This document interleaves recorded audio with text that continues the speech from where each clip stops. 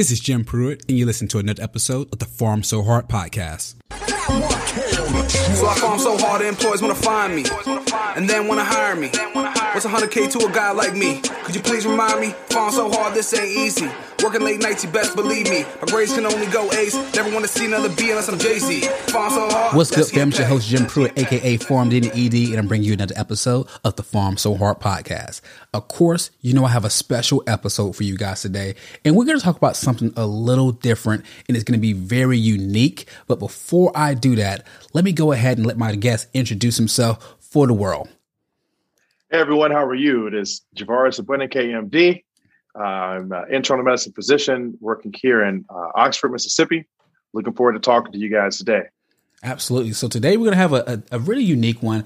And you guys know how I like to do it. I want you to be able to listen to the Farm So Hard and get a little bit of everything. So I don't want to just limit you guys to just talking strictly about the medications, but we can talk about medicine in general. And today we're going to hit some unique things talking about disparities in medicine and why there is that, and potentially they'll go into a little bit more about the distrust in medicine. So,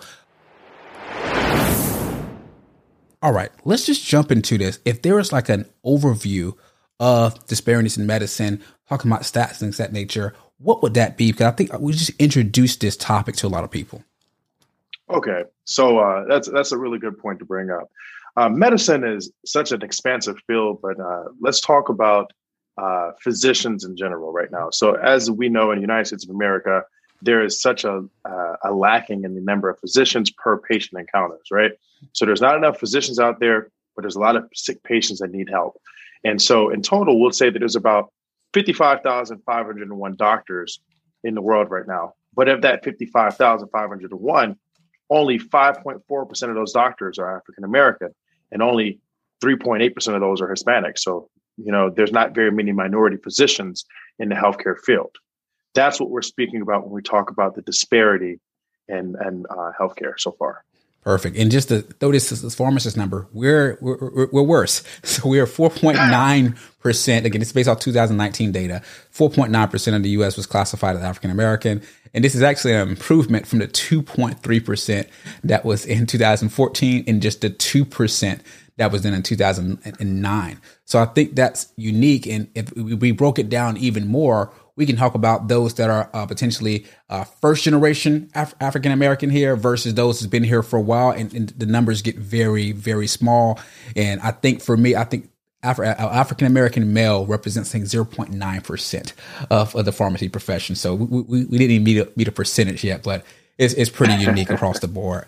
Let's talk about this a little bit more and how, like from a stats standpoint, we see these low numbers and we think that, you know, at least from a pharmacy side, we're getting better, but it's still low. And I categorize this similar to like the NFL, where they're talking about the Rooney Rule and, you know, how there isn't like a lot of black owners and black coaches. I think right now there's technically one black coach in NFL when the players represent, you know, a pretty significant amount of the NFL.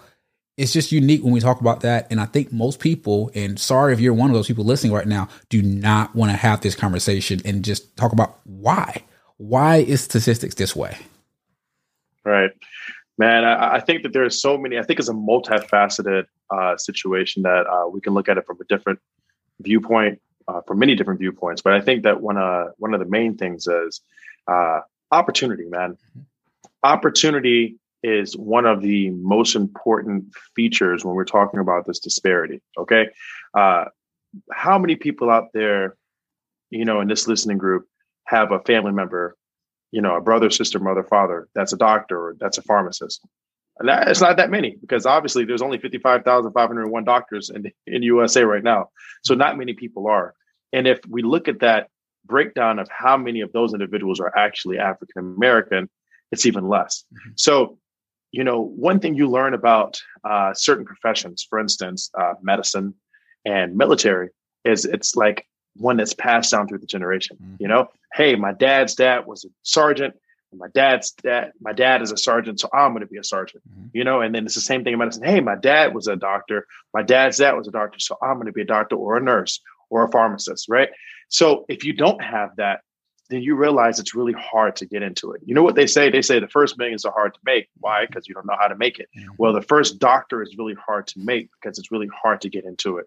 And so, if you don't have, if you grow up in a community where, one, you're not very socioeconomically blessed, right? Then there's a lot of tools that you're missing. You're missing those camps that will expose you to the opportunity to become a physician, or expose you to the extracurriculars that you need for your resume in order to get into that program. So I think that there's a lot that goes into it. One, there's a lot of steps that lead up to going into medicine. It's not something that spontaneously shows up and then all of a sudden you feel like you're able to do it. You can't just apply. You need so many things ahead of time. And so when you don't have it, that's a problem. Number two, I think it's the longevity, the deferred gratification that comes along with the field. Medicine is not a field that you go into if you're expecting to make money right away. And a lot of people who are in these communities, these demographics that we've listed, come from situations where money is one of the most important things, or it's the most prominent need for the family. So when you think about, hey, I can graduate from high school, I can go to college, graduate, and then boom, instantaneously start working and making some type of money, which is better than the money my mom and dad made. But maybe it's not that great in the scheme of things, but hey, it'll get me to where I'm trying to go, versus a kid that graduates from college and says, hey, I'm going to go to school for another 4 years and then residency after that, and then I'll make some money. That's a tough pill to swallow. Absolutely. And it's one of the things that I look back through my career, and I look at the challenges I had growing up, and it's like, I didn't see people. And I think this is the thing that's pretty unique, that some people say it doesn't matter. I would just personally say it matters tremendously enough for me. So the first time I seen someone that was just a doctor in general, this is Dr. Ron Fulmore. He's my mentor, he's one of my best friends, and he's a chiropractor back in Orlando. Just me seeing him and being able to converse with him and realize that this wasn't a mystical figure, it was crazy for me. And I was like, wow, I think I can do this, because someone, told me that I was smart enough initially to do more. So that's all. That's the first thing is, I didn't even know if I was smart enough to even become that. I didn't know that was possible for me. But I had a chemistry professor say, hey, you can do this. You can be a doctor. You can be a lawyer. You can be a pharmacist. You're really good at this. Go home and figure out what profession you're interested in. And that was the first time. I was in 10th grade before I actually really felt in my heart that I can do something else. And I was like, oh, unfortunately, I grew up around drugs all my life. I grew up around, gangs and things of that nature. And I grew up around people that were sick. And I was like, what's the thing that I'm good at? Math and science. What's the things that I'm familiar with? Unfortunately, drugs on both sides. And I'm like, what's a way for me to utilize both of those things? And I decided 10th grade, I'm gonna be a pharmacist. But that helped me. But then when I saw someone that looked like me and is able to have their own practice and drive a nice car and have a nice house, and it be a generational thing, because Ron was the son of, we call him Ron Sr. So he had a chiropractic practice at first, and his son had it as well. So just seeing that changed everything for me. And then I went on. I even talk about going into emergency medicine. Derek Clay, my mentor, he was the first pharmacist that I've seen throughout all of my training that looked like me. It was the first Black male that I saw who looked like me. And he was in emergency medicine. And his unique skill set reminded me of the skill set that I had. And I said, okay, where'd you do your training? He said, I went to Grady. And immediately from that point on, I wanted to go to Grady for my training, and I did. So I think it's people who underemphasize that part of people looking like you and being able to relate to you and being able to have those experiences that you've had growing up.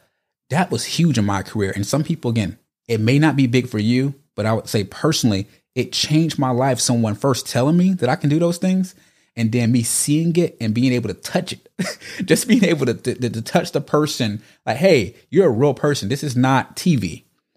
And it was really big for my career. And I think that's why I'm so big on mentorship.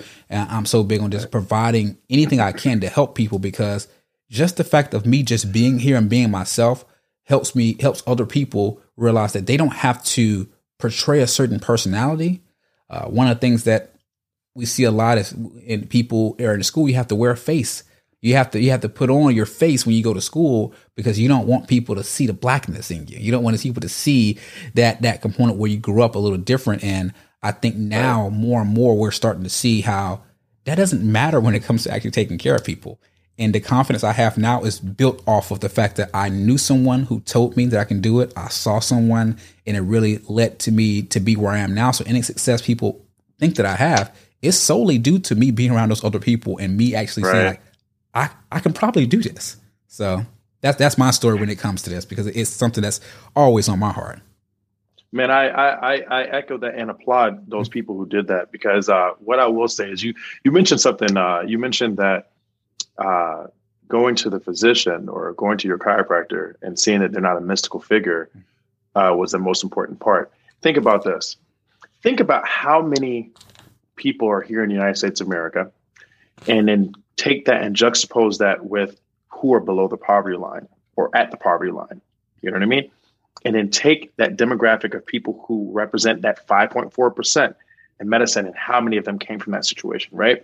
So the reason I say to think about that visual right there is to think about how many people don't have healthcare, who only see a doctor when something has gone terribly wrong. They broke their arm or they got hurt. Other than that, yearly visits, they don't see them, right? So when you see this person, this stranger, they are a mystical figure, just an all-seeing, all-knowing human that's there, right? That's one thing.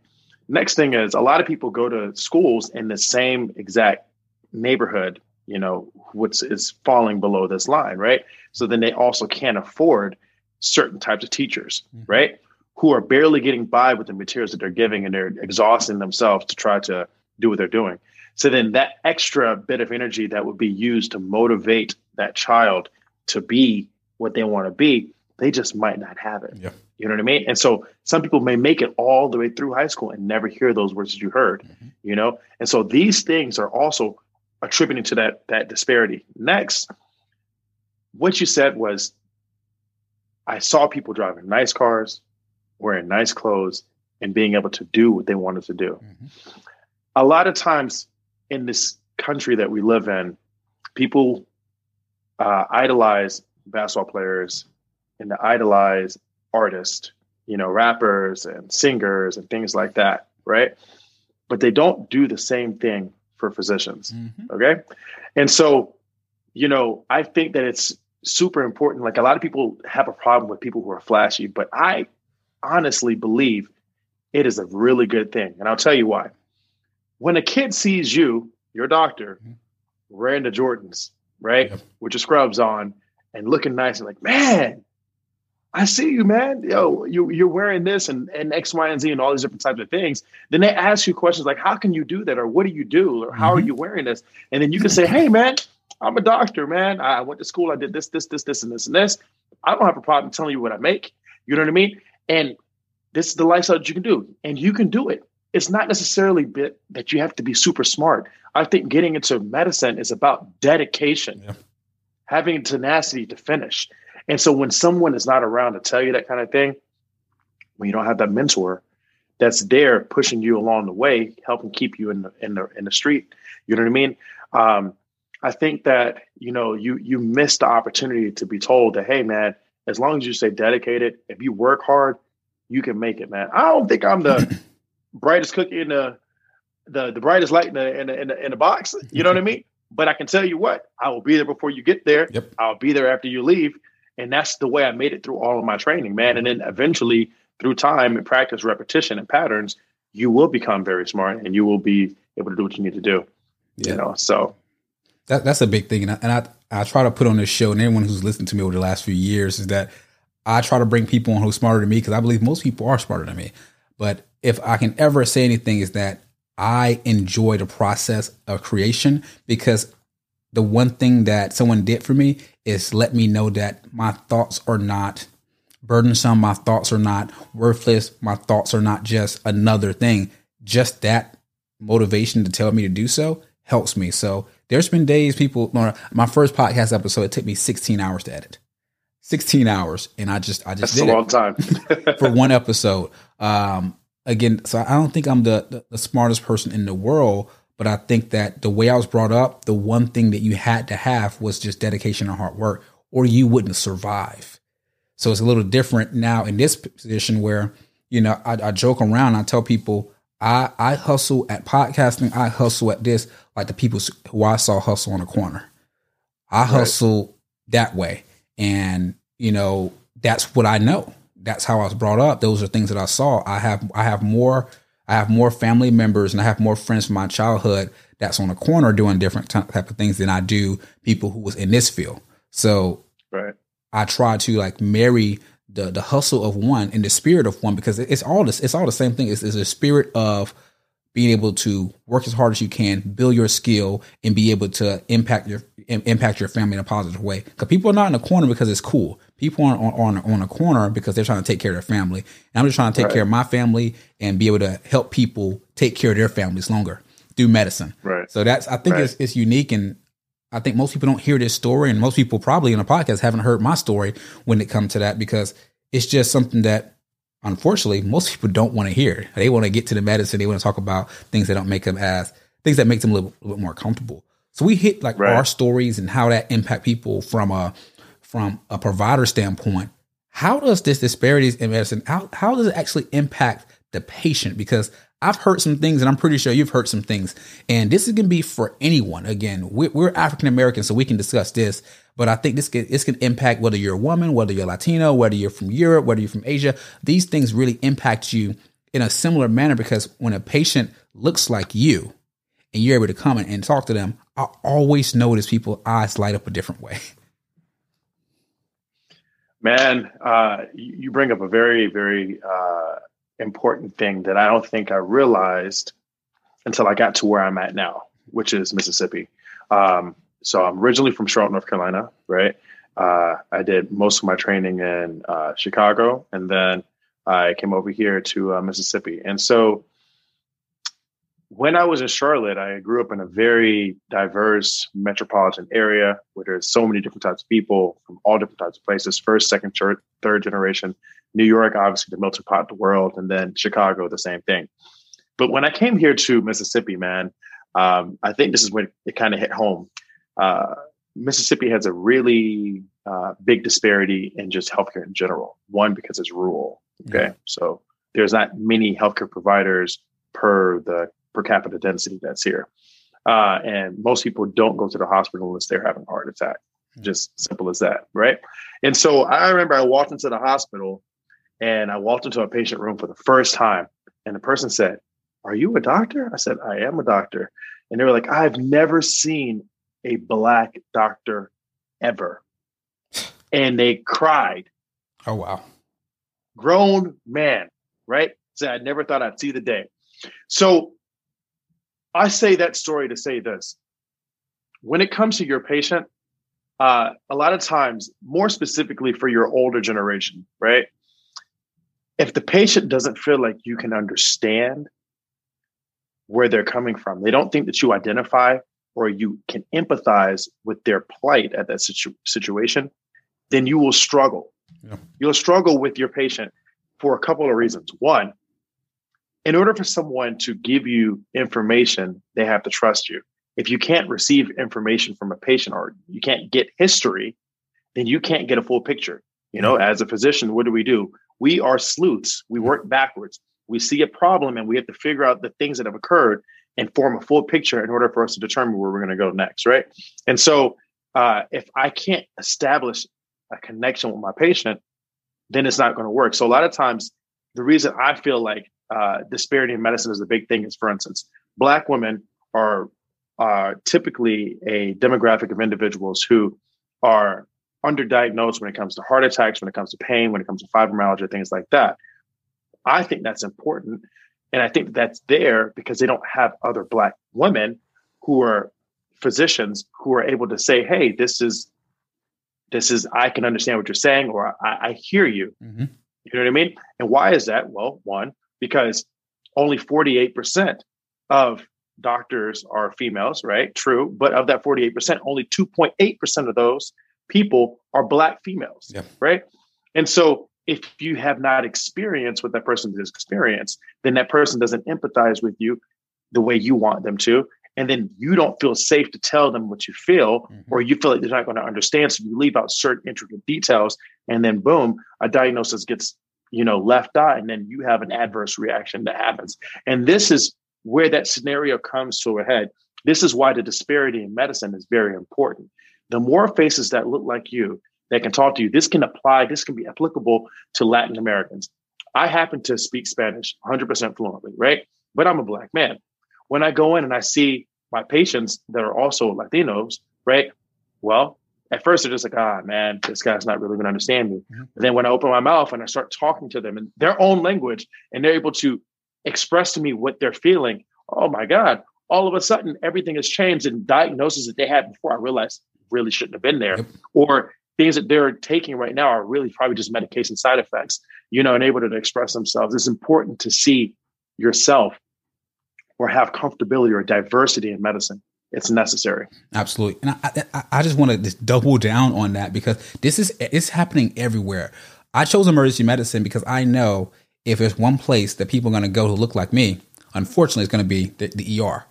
And I want to be a person that's there, because most of the team, again, I work at, two places I work are large level 1 trauma centers. So you're going to have a ton of surgeons, you're going to have a ton of people, and they're going to have their own, demographic, what they look like as well. When I had a patient not too long ago, came in, it was a gunshot wound. He was saying, "Oh, I'm not hurting." Initially his FAST exam was negative, but I came and talked to him. And when I talk to my patients, I meet them where they're at. I was like, because sometimes where you come to someone and they don't speak like you, yes sir, no sir, all these different things. They just say, no, I'm not in pain.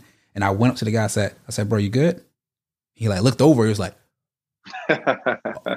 just something as simple as saying like, bro, are you good? Like, yeah. He said, nah, man, it's starting to hurt a little bit more. I was like, where? He was like, right over here. I was like, just like, you can holler at me. He was like, he sat up and started telling me what's going on. They actually didn't image that side. I said, man, I'm going to talk to the team. We're going to get this figured out, but they're going to have to come back and look at you. But I want you to bear with me for an hour or so, and we can get you taken care of. I was like, what are you concerned about? He was like, man, I was doing something and I'm scared someone's going to, pop up on me. I said, just something as simple as, right. Hey, you're not under your name. Oh, I'm not. So they can't, it's called and find where I'm at. I said, no. They go back, re-image this guy. He had some issues going over there. We got the CT exam, going to find out he had an internal bleeding that wasn't initially spotted, because initially, does this hurt? No. On the exam, you just say no, because you don't feel like people really understand you. And I'm like, are you in pain? He's like, yes. I said, do you want pain medication? He said, yeah, but I'm not trying to be addicted. And I said, well, that's not necessarily the case. And it's like just being able to converse with someone in their language. And some people may some people may listen to this and say, Jimmy, you should only speak professional to your patients. That's just not who I am. And that's not, again, as you've been listening for years, I don't do that. But for me, I would rather someone come in, and if you're a fluent speaking person and you want to converse in a certain way, I'll match you. But if you are from the same neighborhoods I grew up in, and it's better for me to call you brother than sir, that's what I'm going to do, because that then builds that trust and being able to extract information that may be key that a team of people who are much more qualified than me miss solely due to the communication with the patient. And that's why I think that all of us should work together, because I can help them identify something, but they still have to fix it. That's not my role. I can help them just from a communication standpoint and go from there. So I say all this to say it doesn't really matter. I'm not saying that people can't extract information out of people, but I will say that patients feel more comfortable communicating with you if you have more things in common. And that's where I think that is having a diverse team together helps out quite a bit. I'm not saying that we should have no people. If you're not Black, you shouldn't take care of Black patients. That's not necessarily the case. I think that if there's a team around, there's a certain communication barrier, and if just seeing someone, I'm telling you, just seeing someone can change how we communicate. And that communication, honestly, is the key thing in gathering information to make the most accurate diagnosis. And for me, being able to give them the most important medication that can help them once you guys get the diagnosis. So it's really a big thing for me. And that's why I love the ER. I just walk with the patient and say, hey man, what are you worried about? This is how it's going to work out for a second. Unfortunately, they have to do a rectal exam. This is why we're doing it. He's like, instead of just, hey, finger here, just being able to talk to people through things. It's like, okay, I understand what's going on. I got shot in my stomach, so they got to check for blood. Okay. Right. So that's a big Jimmy, thing. you make a very good point, man. You know what? There's something that you said. You mentioned that sometimes you might just say, bro, I personally believe that the art of history taking, because I believe it's an art, right? There's so many people out here in this world, right, who are really good diagnosticians. They can diagnose things when they have lab values and things like that. But the art of communication is something that is not bestowed upon all of us. Okay. And that's what you learn inside this field. All right. For me, I am very semi-formal with my patients. I'm never really, hey, sir, hey, what would you like me to call you? You know, and I talk to them, hey man, so how's it going? How's your day going? Blah, blah, blah, blah, blah. We laugh, whatever we need to do. You know what I mean? Because for me, it's the art of history taking. If I can't communicate with you in the way that you need, then it's not going to work. Second thing is, I think that the whole ideology behind professionalism is skewed semi. And that's primarily because of the vernacular that is used amongst each demographic of individual in this world, right? African Americans have a certain vernacular that they use when they talk, and they can be professional, but there's a swagger that's associated with it. Same thing, you know, with Latin Americans, same thing with Asian Americans. When they speak amongst themselves, you can be professional, but there's certain vernacular that you use. And I think that the reason it's deemed unprofessional when you speak, quote unquote, like an African American is because there is not enough African Americans in medicine for people to see, oh, that's just his style of communication. The same way someone from New York can have a conversation with someone from New York and you're like, hey, that guy's talking professional, but he has a swagger to it because of the way or where he's from, right? I think that, you know, your communication with that guy that you gave us in that example was just simply you communicating with him in a fashion that made him most comfortable. You know what I mean? And I think that the more individuals that are out there that obtain that ability or that are able to do that, the better off patients will be, man. Period, point blank. Yeah, look what you were able to retrieve. It is just little things like that. I'm not saying that I saved this guy's life or whatever, but it helped the team get the information they needed at that time. They may have found it later, but that the result may have been a little different. I just want people to realize that sometimes you have to meet patients where they're at. And for me, I look at it now as that I grew up in a certain environment that allowed me to learn information and learn the slang, learn the vernacular of that demographic. And so when it comes in, and I always make the joke where you don't have to get the translation tool. We have the iPad where you go in and you say, oh, you speak Spanish or you speak, Japanese, you speak that. Like, oh, Jimmy, this patient here, you don't have to pull that out. I got that, and I'm able to try to translate the information. And I think, people listen to this. We always talk about code switching, and it's like you have to be able to do what you have to do to get the information, and then switch that information over to your team so it can be documented in a chart and things of that nature. So it's a unique thing that I think African Americans we commonly do, and we talk about a good bit that most other cultures don't talk as much about. But you have to be able to code switch to be able to either communicate with your patients that either don't want to communicate in a more in more slang, or patients who just don't understand what you're trying to say. So again, I think it's key across the board to be able to, you actually speak different languages. I like to say I speak different dialects within English.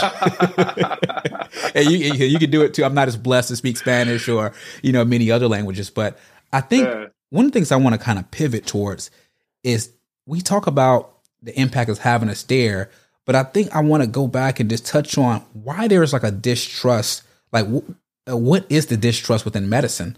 We can speak more so to the people that, are African Americans, but there is a distrust in medicine. I think COVID has really brought this out, but I think this has only been highlighted amongst the masses. I think there's been a distrust in medicine amongst African Americans in America for a while. So we should just kind of dive down that. And what's your thoughts on that? Well,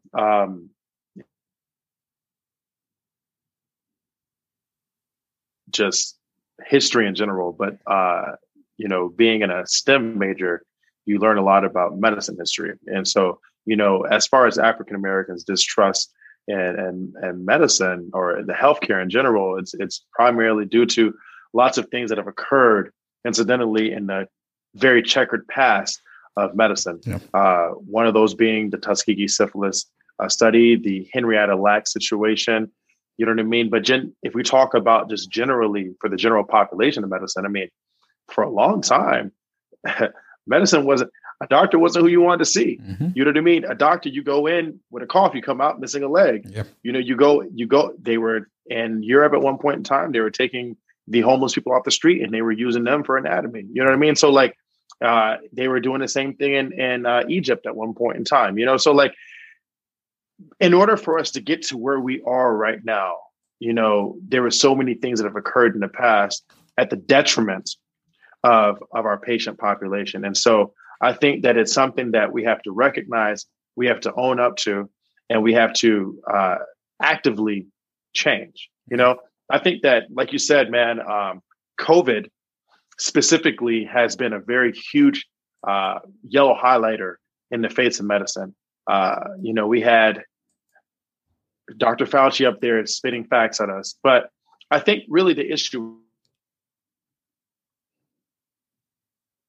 a quick moving thing. Mm-hmm. It's something that is fluid, so it's forever changing. You know, it's just like water. You know, you put obstacles in front of it, it finds its way around it at some point in time.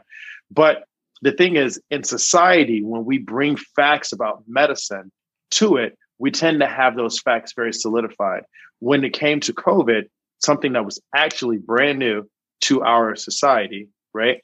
With so much media coverage, things changed so quickly, you know? And so people started taking those changes as if they were unsureties in science. And then in the part, I guess they were, because we hadn't had enough time to research it and find all the information out, you know, but at the same time, people don't understand that drug trials, right? You have a trial that you start, you know, in your phase 1, your phase 2, your phase 3, your phase 4. These are different things that are happening at all periods in time.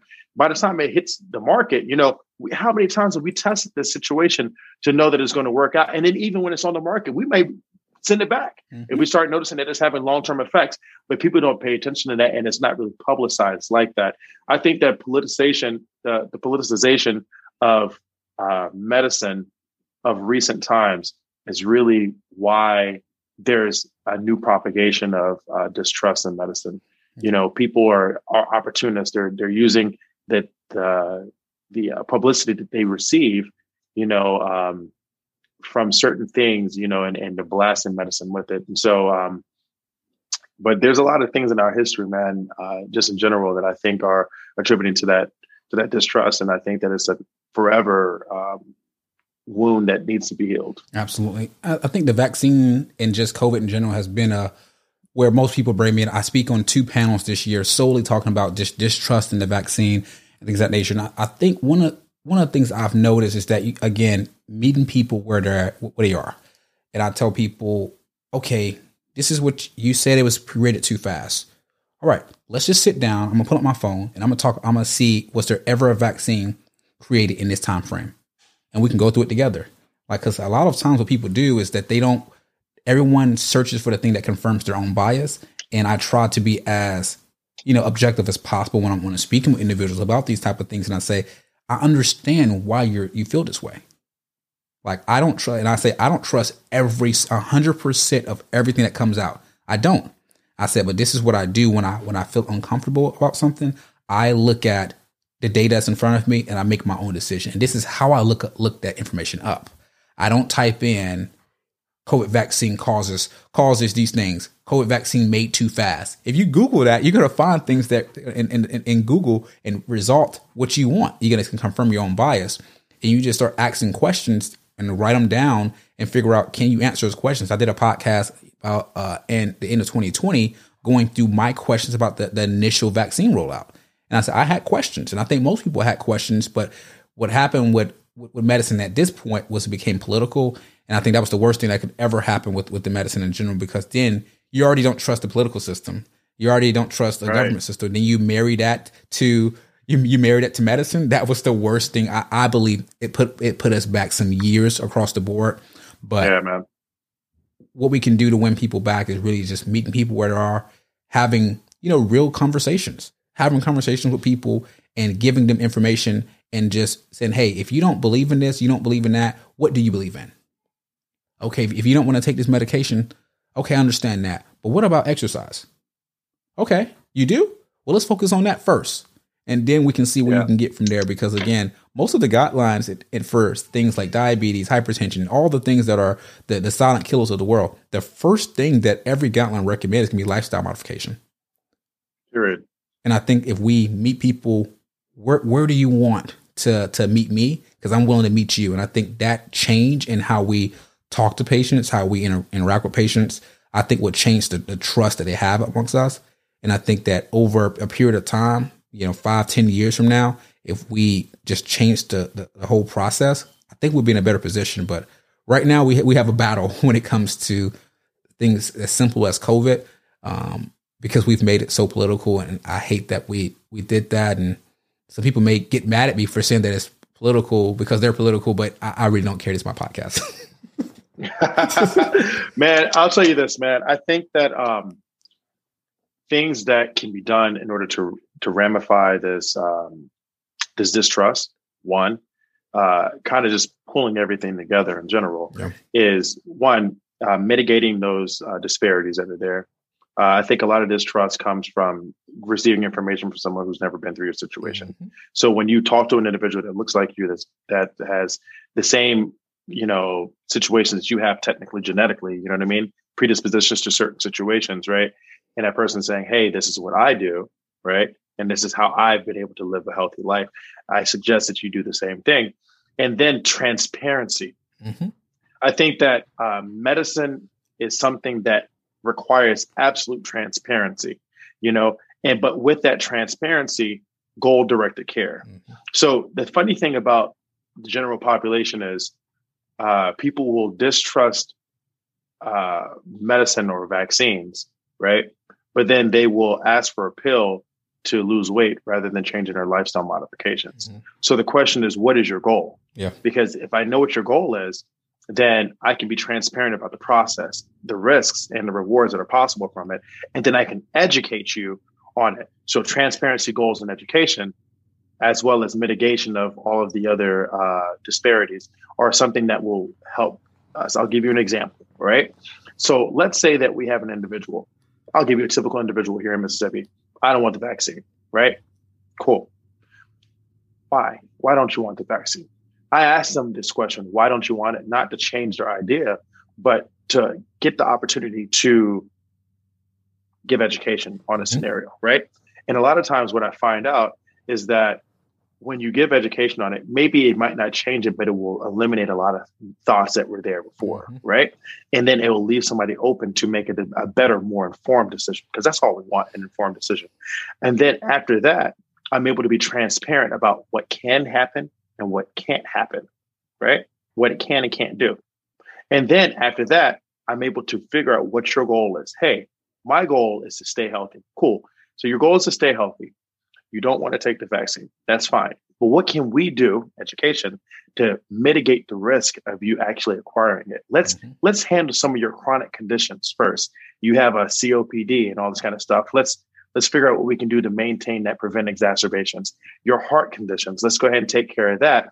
Let's get you exercising, and let's work on your lifestyle modifications. And let's do everything we can to stratify your risk and figure out how to eliminate it. Mm-hmm. All right. That way, your goal of not taking a vaccine will still put you in a place where you are very taken care of.